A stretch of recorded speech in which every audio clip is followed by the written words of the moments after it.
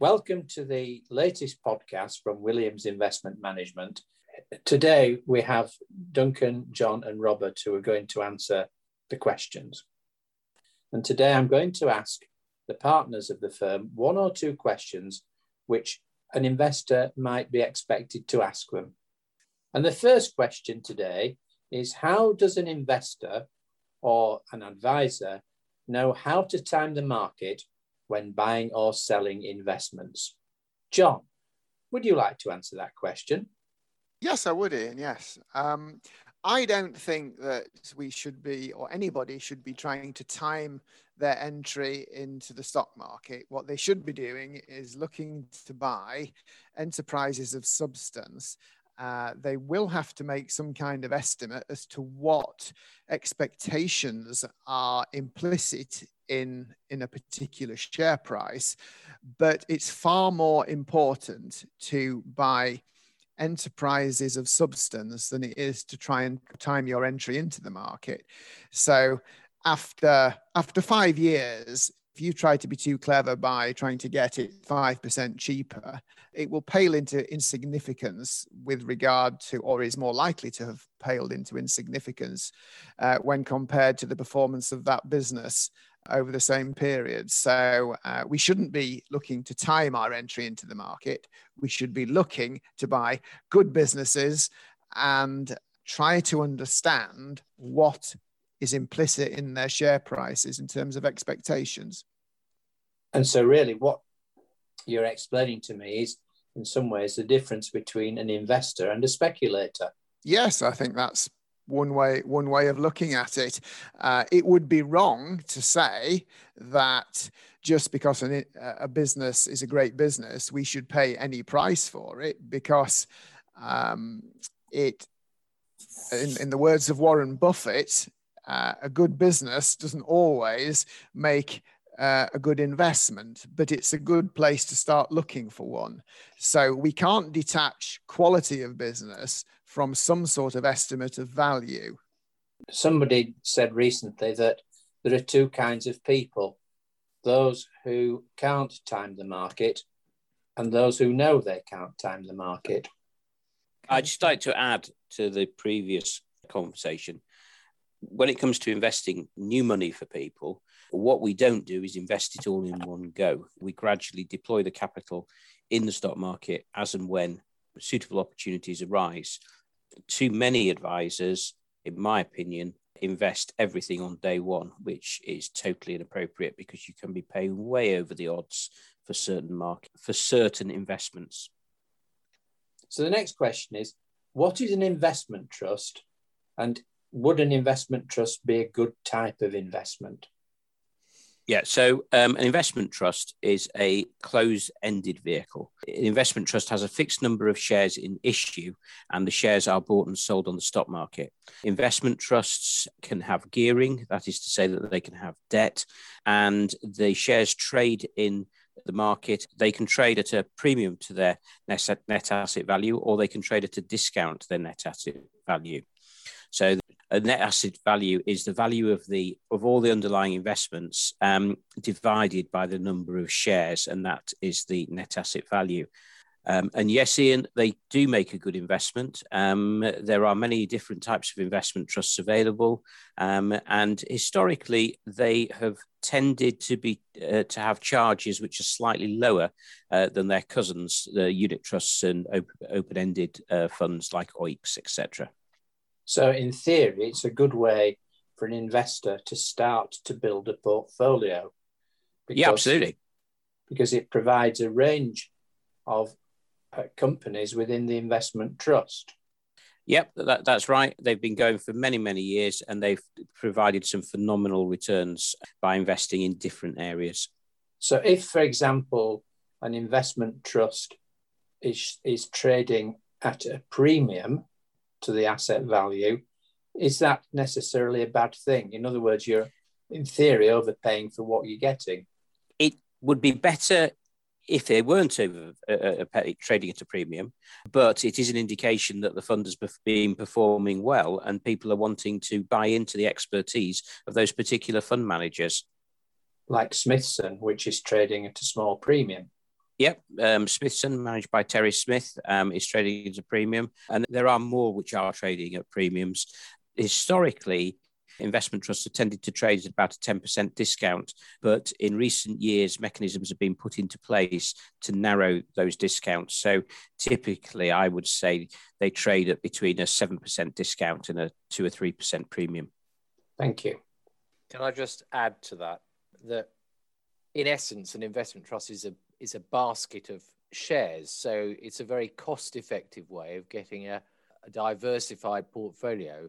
So if, for example, you've got £20,000 to invest, rather than invest in lumps of £2,000 in 10 different companies, which would be very expensive, you can buy an investment trust, which will do that for you, but much more cost effectively. Thank you. Yes, Ian, we saw this week a good example of the difference between some of these investment trusts and various OICs and unit trusts, in the fact that investment trusts in general tend to be invested in maybe 30 to 40 investments. And this week we were looking at a retirement distribution fund, which was provided by one of the big insurance companies. And besides investing in their own property fund, the second biggest holding is Royal Dutch Shell, which represents 0.19% of the fund. And by the time you get to the 10th biggest holding, it's Glaxo, which is 0.08%. So it does just worry me as to how many different holdings you have in there. You could have something like 500 different holdings, and it turns into sort of death by diversification. There's no conviction. And it's the conviction in investment trusts which can provide that exceptional performance in the long run. Mm. And you made reference in that explanation to OICs. And by that, you meant open-ended investment companies. And you explained to start with that an investment trust has a limited number of shares, but could you just explain the difference with an OIC? Yeah, so the units are created and retired every day. So if the fund has redemptions, then the units are cancelled, and if they have a net increase in funds going into the fund, then more units are created. To me, I always referred to them as unit trusts. Thank you. Well, they're both collective investment vehicles, so there is a similarity in that particular case. Obviously, the unit trust will always trade at market asset value, whereas the investment trust, as you just said, could trade at a discount or a premium. The investment trust also has the capability, should it wish to do so, to borrow, which will then introduce a degree of leverage into the returns, where an OIC or a unit trust does not have those powers. So they're very, very similar, but those are the differences. I can think of investment trusts that are excellent. I can think of unit trusts that are excellent. So I wouldn't say that one was necessarily better than the other. There is another feature of investment trusts, which is the liquidity is provided by the market rather than the unit trust itself. Therefore, if you are investing in pockets of the market where there could be an element of illiquidity, it is probably better to structure that investment via an investment trust rather than a unit trust, which in the wake of redemptions will become a forced seller. So I think that's a protection for ongoing holders with an investment trust. If, for example, you're investing in, let's say emerging markets will not be as, the liquidity of those markets will not be as strong as it would be, say, in Western markets. So in those situations, it makes more sense for them to be structured as an investment trust rather than a unit trust. Is there a place for premium bonds in a portfolio of investments? I think that's a personal decision, a premium bond thing other than a lottery. And I don't think it has anything to do with what we are doing in terms of managing capital. Okay. What are gilts, and are they a useful investment? Gilts are or represents the debt that the UK government borrows. They are guaranteed by the UK government, and there has never been a time when the UK government has not redeemed those bonds. They're called gilts because in days gone by, the certificates had gold edging, hence the word gilt. Whether they're a good investment or not, like perhaps all investments, depends upon the price that one has to pay. At the moment, probably for 10-year gilts, you're getting a redemption yield of 1.5% or something of that order. That's nominal. So one should always take off the expected rate of inflation. And if you do that, there isn't going to be, in my opinion, too much return left. Gilts have performed extremely well because so many of them have been bought in by the Bank of England with their quantitative easing mandate. In essence, money has been created out of thin air, and that money has been used to redeem gilts, which sends the price up, which brings interest rates down. That's a very simple explanation, but that's more or less what's been going on. So are they a good investment? I think our view at the moment would be that you only need a modicum of inflation to destroy the real returns that gilts are capable of delivering. Therefore, at this moment in time, they are not an asset class that we would favour. Especially as we've got a little bit of inflation just kicking off, haven't we, John? Well, I can't help but take the view that governments for so long, perhaps, well, let's go back to the financial crisis, have got away with creating resources out of thin air to go and buy in their sovereign debt. And so far, they haven't been called to account on it.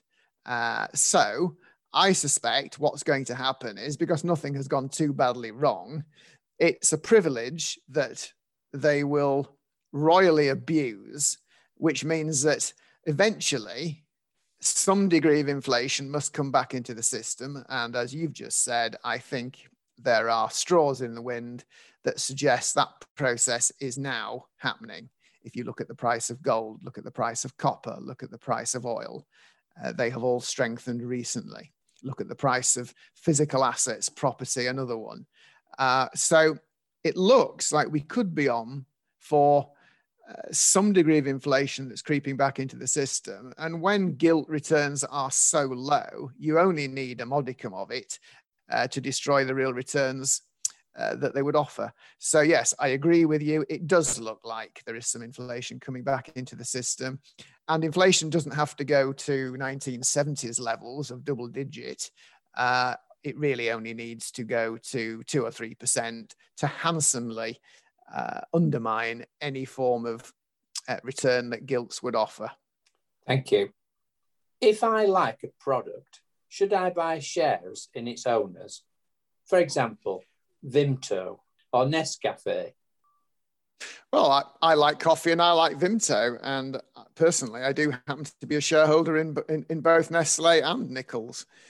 So I wouldn't put anybody off from thinking like that. It's a useful form of market research. But of course, the fact that one may like a product doesn't necessarily mean that it would make a good investment.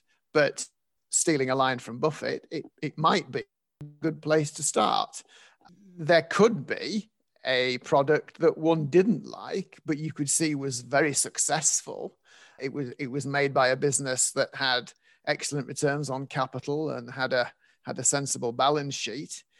So the fact that you don't like it in that case wouldn't necessarily preclude purchase. So are you thinking along the smoking lines there, John? You could do, yes, absolutely. You might look at tobacco products and think, well, I don't like them, but that doesn't, in a free world, that doesn't mean that they couldn't necessarily be bought. Okay. Can I just add to that? An interesting counterexample to that is that you might like a Tesla car, but whether you'd buy the shares right now or not is a moot point. And you could say Aston Martin, couldn't you? You could, exactly. Next one. Is it easy to buy, hold, or sell American shares such as Coca-Cola or Amazon? Yeah, it's very easy to do that. We can buy and sell American stocks, no problem at all. It's the administration which is the problem. FATCA, which was introduced after 9/11, has meant that the US government, the IRS, have clamped down on holding overseas investments or their investments being held by overseas individuals. And basically, there is now a huge reporting requirement, and you have to complete various forms, which we then have to report to HMRC, which are then handed on to the IRS.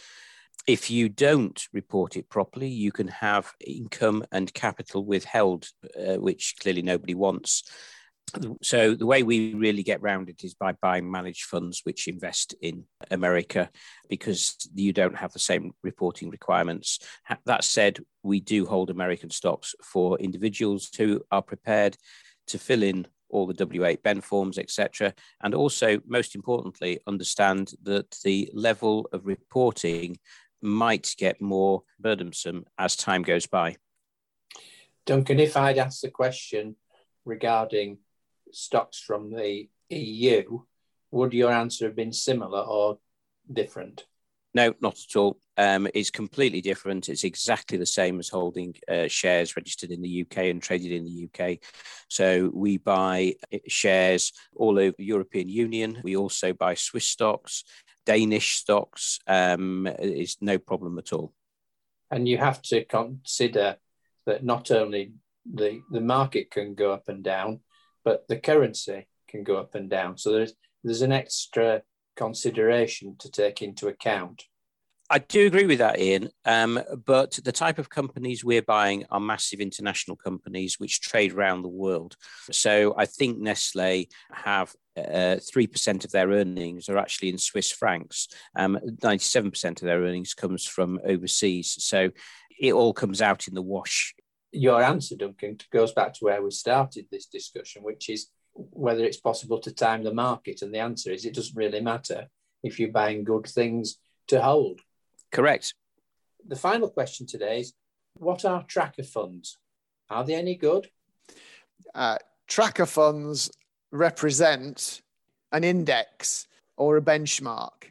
Consequently, the performance that you will get will represent that particular index. Now, to me, it makes far more sense to ask, are there any businesses in this index that I truly want to own, rather than I just want to own this index? So trackers are not a vehicle that we use because they are passive investments. Any tracker is a forced buyer of any changes in that index, and by the same token, are a forced seller of any changes in that index. So, for example, the FTSE 100 is changed every quarter. Some stocks can come in, some stocks can go out. So if you're tracking that index, you will sell no matter what, because those stocks have left the index, and you will be a forced buyer of those that have come in. I don't think that's very sensible. So they are passive investments rather than active investments, where a fund manager would buy stocks based upon what they wanted to own, rather than being a forced buyer of what they have to own to reflect an index. And is it the case then, John, that with all this buying and selling, that the administrative and dealing costs substantially erode the investment? They certainly can do, because every time you buy or sell something, a fund manager is going to be charged some form of commission to do that. Every time you buy something, you will pay stamp duty. So all this toing and froing does not come for free. And the more of it that one does, the more costs there are going to be at the margin. And that obviously is going to affect the returns available. So the index that's quoted, let's just say the FTSE 100 index, there are no costs involved in that. But if you're trying to shadow it, then there will be some costs involved in it. So it's always going to be a little more difficult to actually land the performance of the index if you are having to buy and sell. Thank you. Interesting to see that on the back of one of those quarterly reviews, John, that Renishaw was going to be added to the index. And just a few days before it was added to the index, put itself up for sale. So you ended up having to buy an investment which had just increased on the back of a potential sale. And as it turns out, that particular price has now fallen. And over 50% of the equity of that business is in the hands of the founders. So once you become a forced buyer, when only half or less than half of the market capitalization is available, how do you think the price is going to react? You are a forced buyer at a terrible time in terms of liquidity, because half of the stock, more than half of the stock, is already tied up. So why would you put yourself in a position where you're a forced buyer of a situation like that? Now, as you well know, we were buying Renishaw a long time before that, but we were buying it not because we wanted or thought it might end up in an index. We bought it because we thought it was an interesting business with a sensible balance sheet, and one at some point, due to the age of the founders, something might happen. To me, that seems a far more business-like way of buying Renishaw than being a forced buyer the moment it happens to go into an index. Renishaw's equity is controlled by its founders. So for anyone trying to buy shares in the market, you have less than half to potentially buy. So that will reveal itself in terms usually of quite a wide spread, and it's very difficult to buy any reasonable parcel of shares. I think the other point to make about tracker funds, so with tracker funds, you do get physical tracker funds and you also get synthetic tracker funds.